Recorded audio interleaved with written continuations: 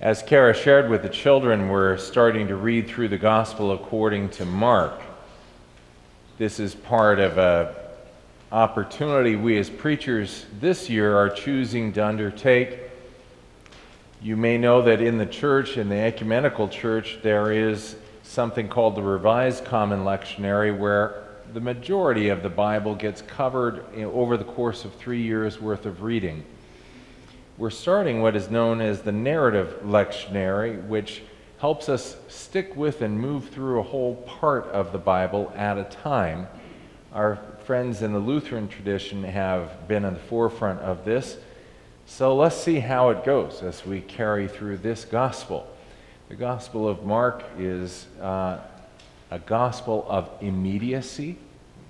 It is frequently startling, and it causes you to think and wonder a great deal. These passages are no exception. It comes directly after the 3rd chapter, where Jesus has just appointed his 12 disciples, and when asked about who do we consider family, he said, family are the people who do the will of God.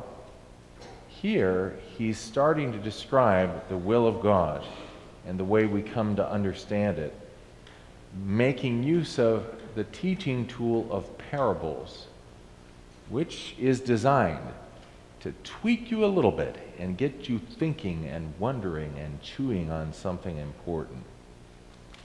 Here now we see Jesus beginning to teach a large crowd, and he had a natural microphone of the shore of the sea that was in front of him.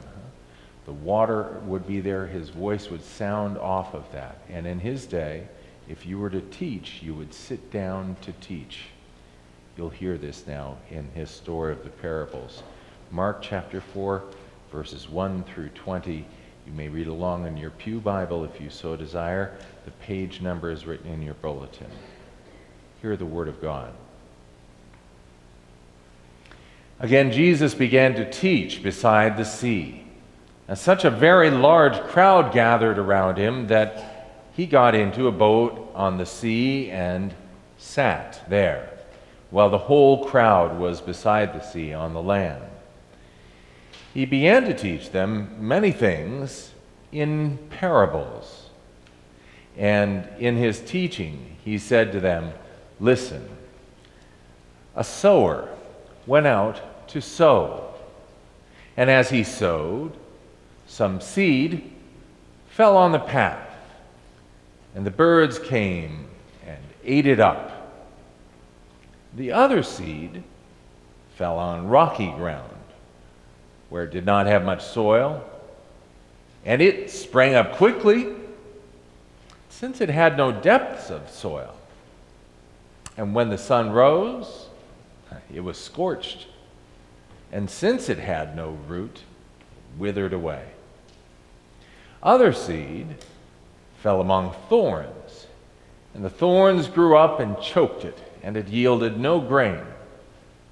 Other seed fell into good soil and brought forth grain, growing up and increasing and yielding 30 and 60 and 100-fold. And he said, let anyone with ears to hear listen. When he was alone, those who were around him, along with the 12, asked him about the parables. And he said to them, to you has been given the secret of the kingdom of God.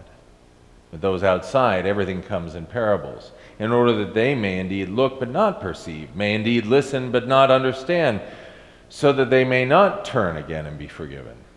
And he said to them, do you not understand this parable? And then how will you understand all the parables? The sower sows the word. Now these are sown, are the ones who are on the path where the word is sown. And when they hear, Satan immediately comes and takes away the word that is sown in them. And these are the ones sown on rocky ground.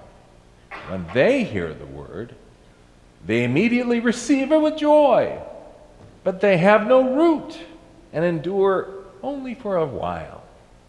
Then when trouble or persecution arises on account of the word, immediately they fall away.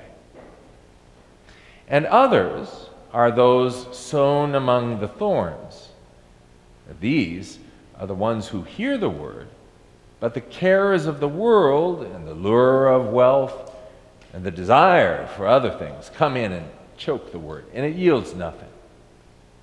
And these are the ones sown on good soil. They hear the word and accept it and bear fruit, 30, 60, 100-fold. This is the end of our first reading from Scripture today.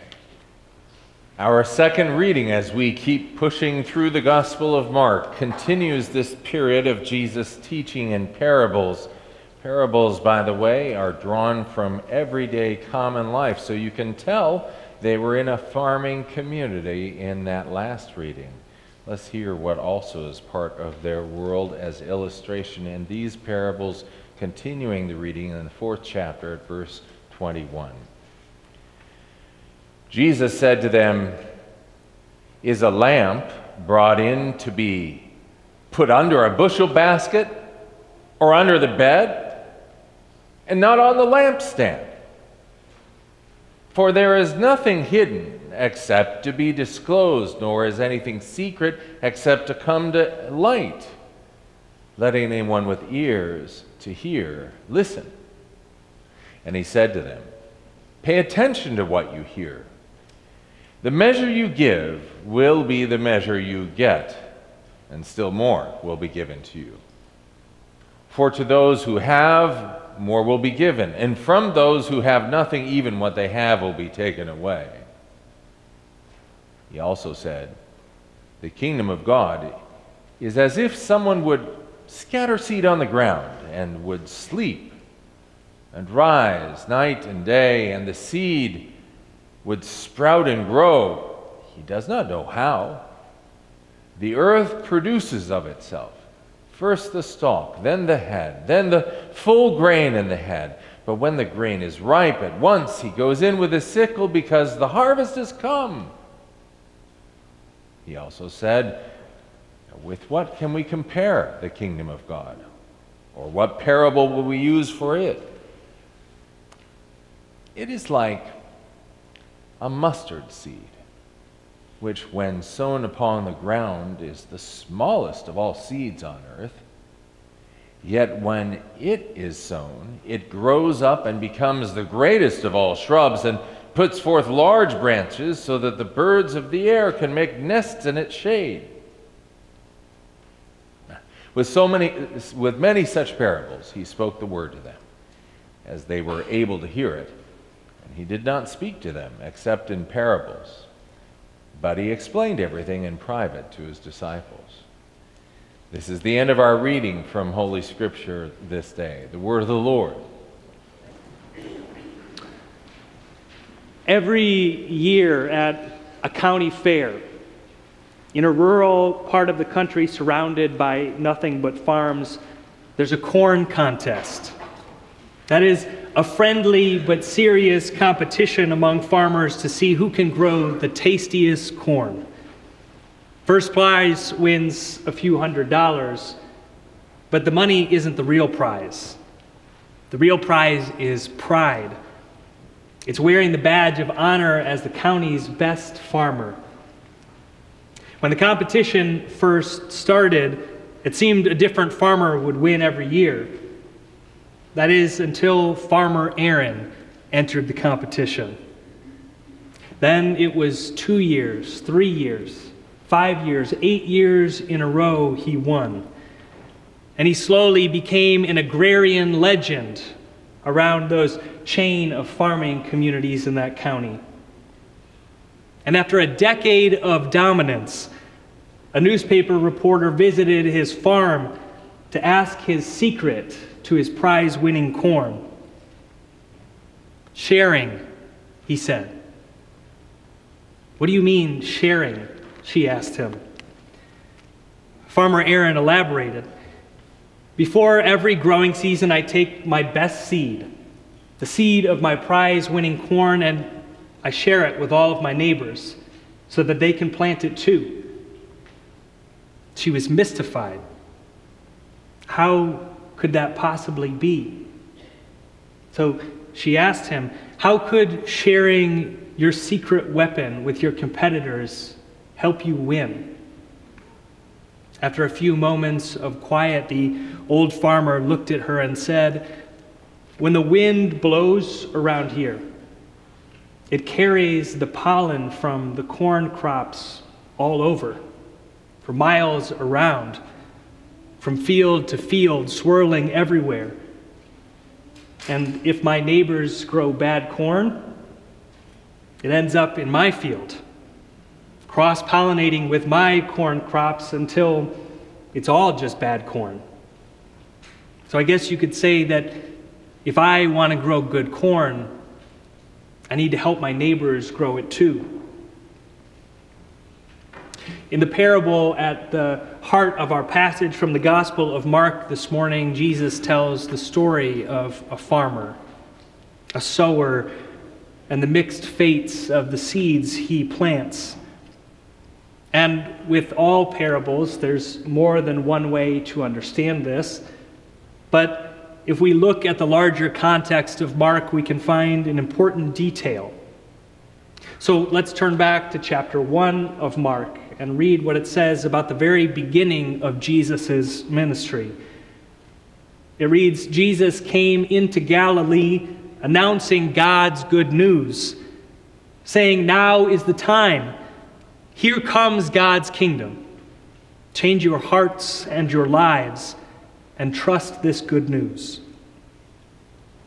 Allow me a brief aside to say that while I normally prefer using terms like God's reign or God's new world, because Mark uses this phrase, the kingdom of God, again and again, I'll stick with that throughout this sermon. Now, his mission statement in Mark is that opening line. He's come to share the good news that God's kingdom is arriving here and now, right here among us.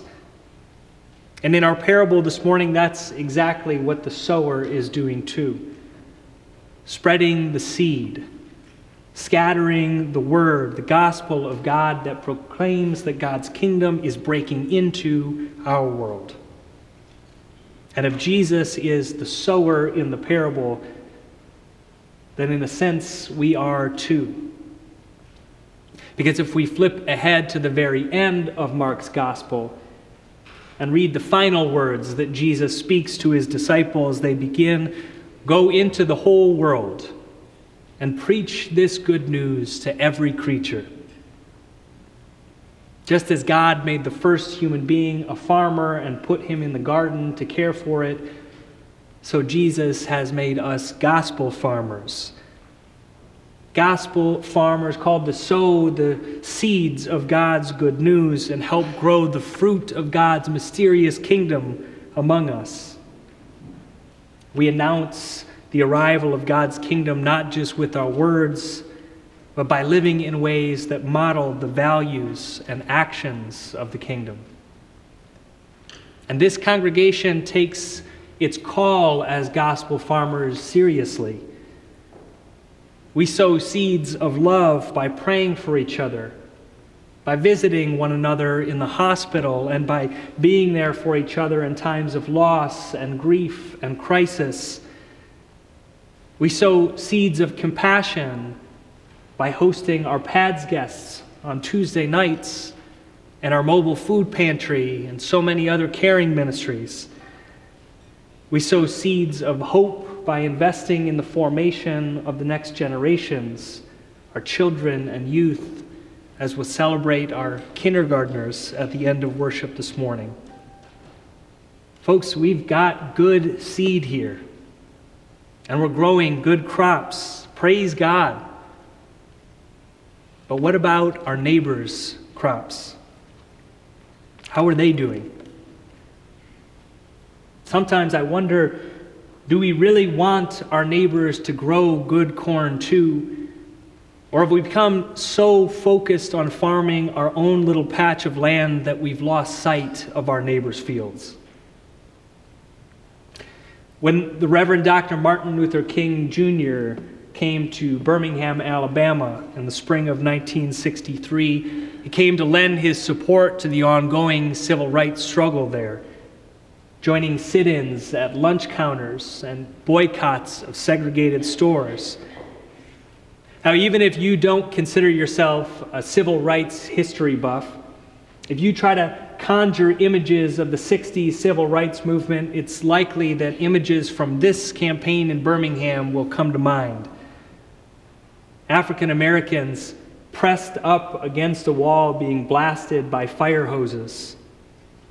A teenage boy being attacked by a police dog in the street. Hundreds of school children being marched off to jail in handcuffs.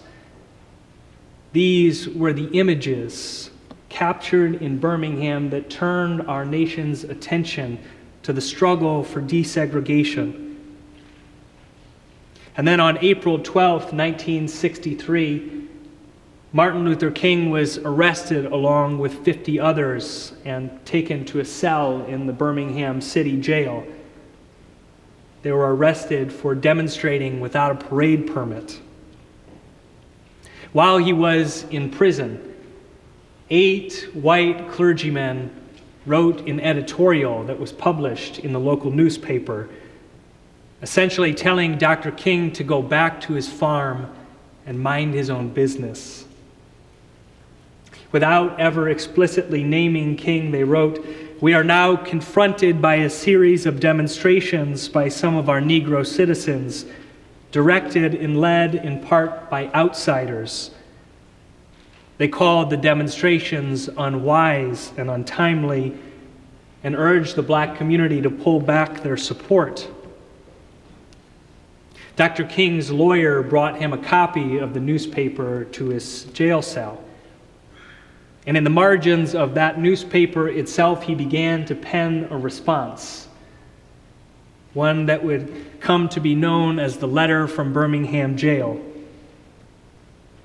The full letter is too long for me to read to you here this morning, but I encourage you to look it up online and read it. Maybe tomorrow, on a day when we honor Dr. King's life and legacy. But for now, I want to read you just a short excerpt from it that connects with our parable this morning. King writes, "I am in Birmingham because injustice is here.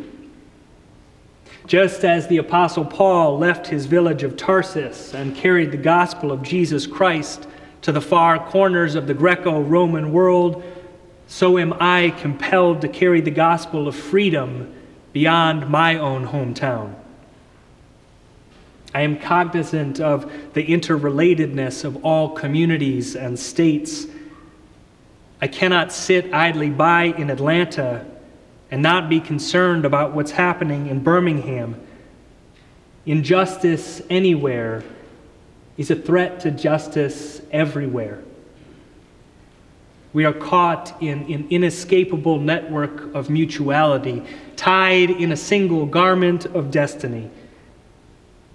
Whatever affects one directly affects all indirectly. It's all too easy for us to keep to our own farms these days, to tend only to our own, to become narrowly focused on our family, our church, our friends, our community. But when I find myself getting stuck in that way of thinking, these words from Martin Luther King echo in my mind. We are caught in an inescapable network of mutuality, tied in a single garment of destiny. Whatever affects one directly affects all indirectly. It was a similar consciousness for Farmer Aaron when he realized that if he wanted to grow good crops, then he needed to help his neighbors do the same. And so I wonder, what would the world look like? How would the world begin to look different if each of us really tried that? How would God's kingdom be revealed if we began to live as if our own success depended on our neighbor's success?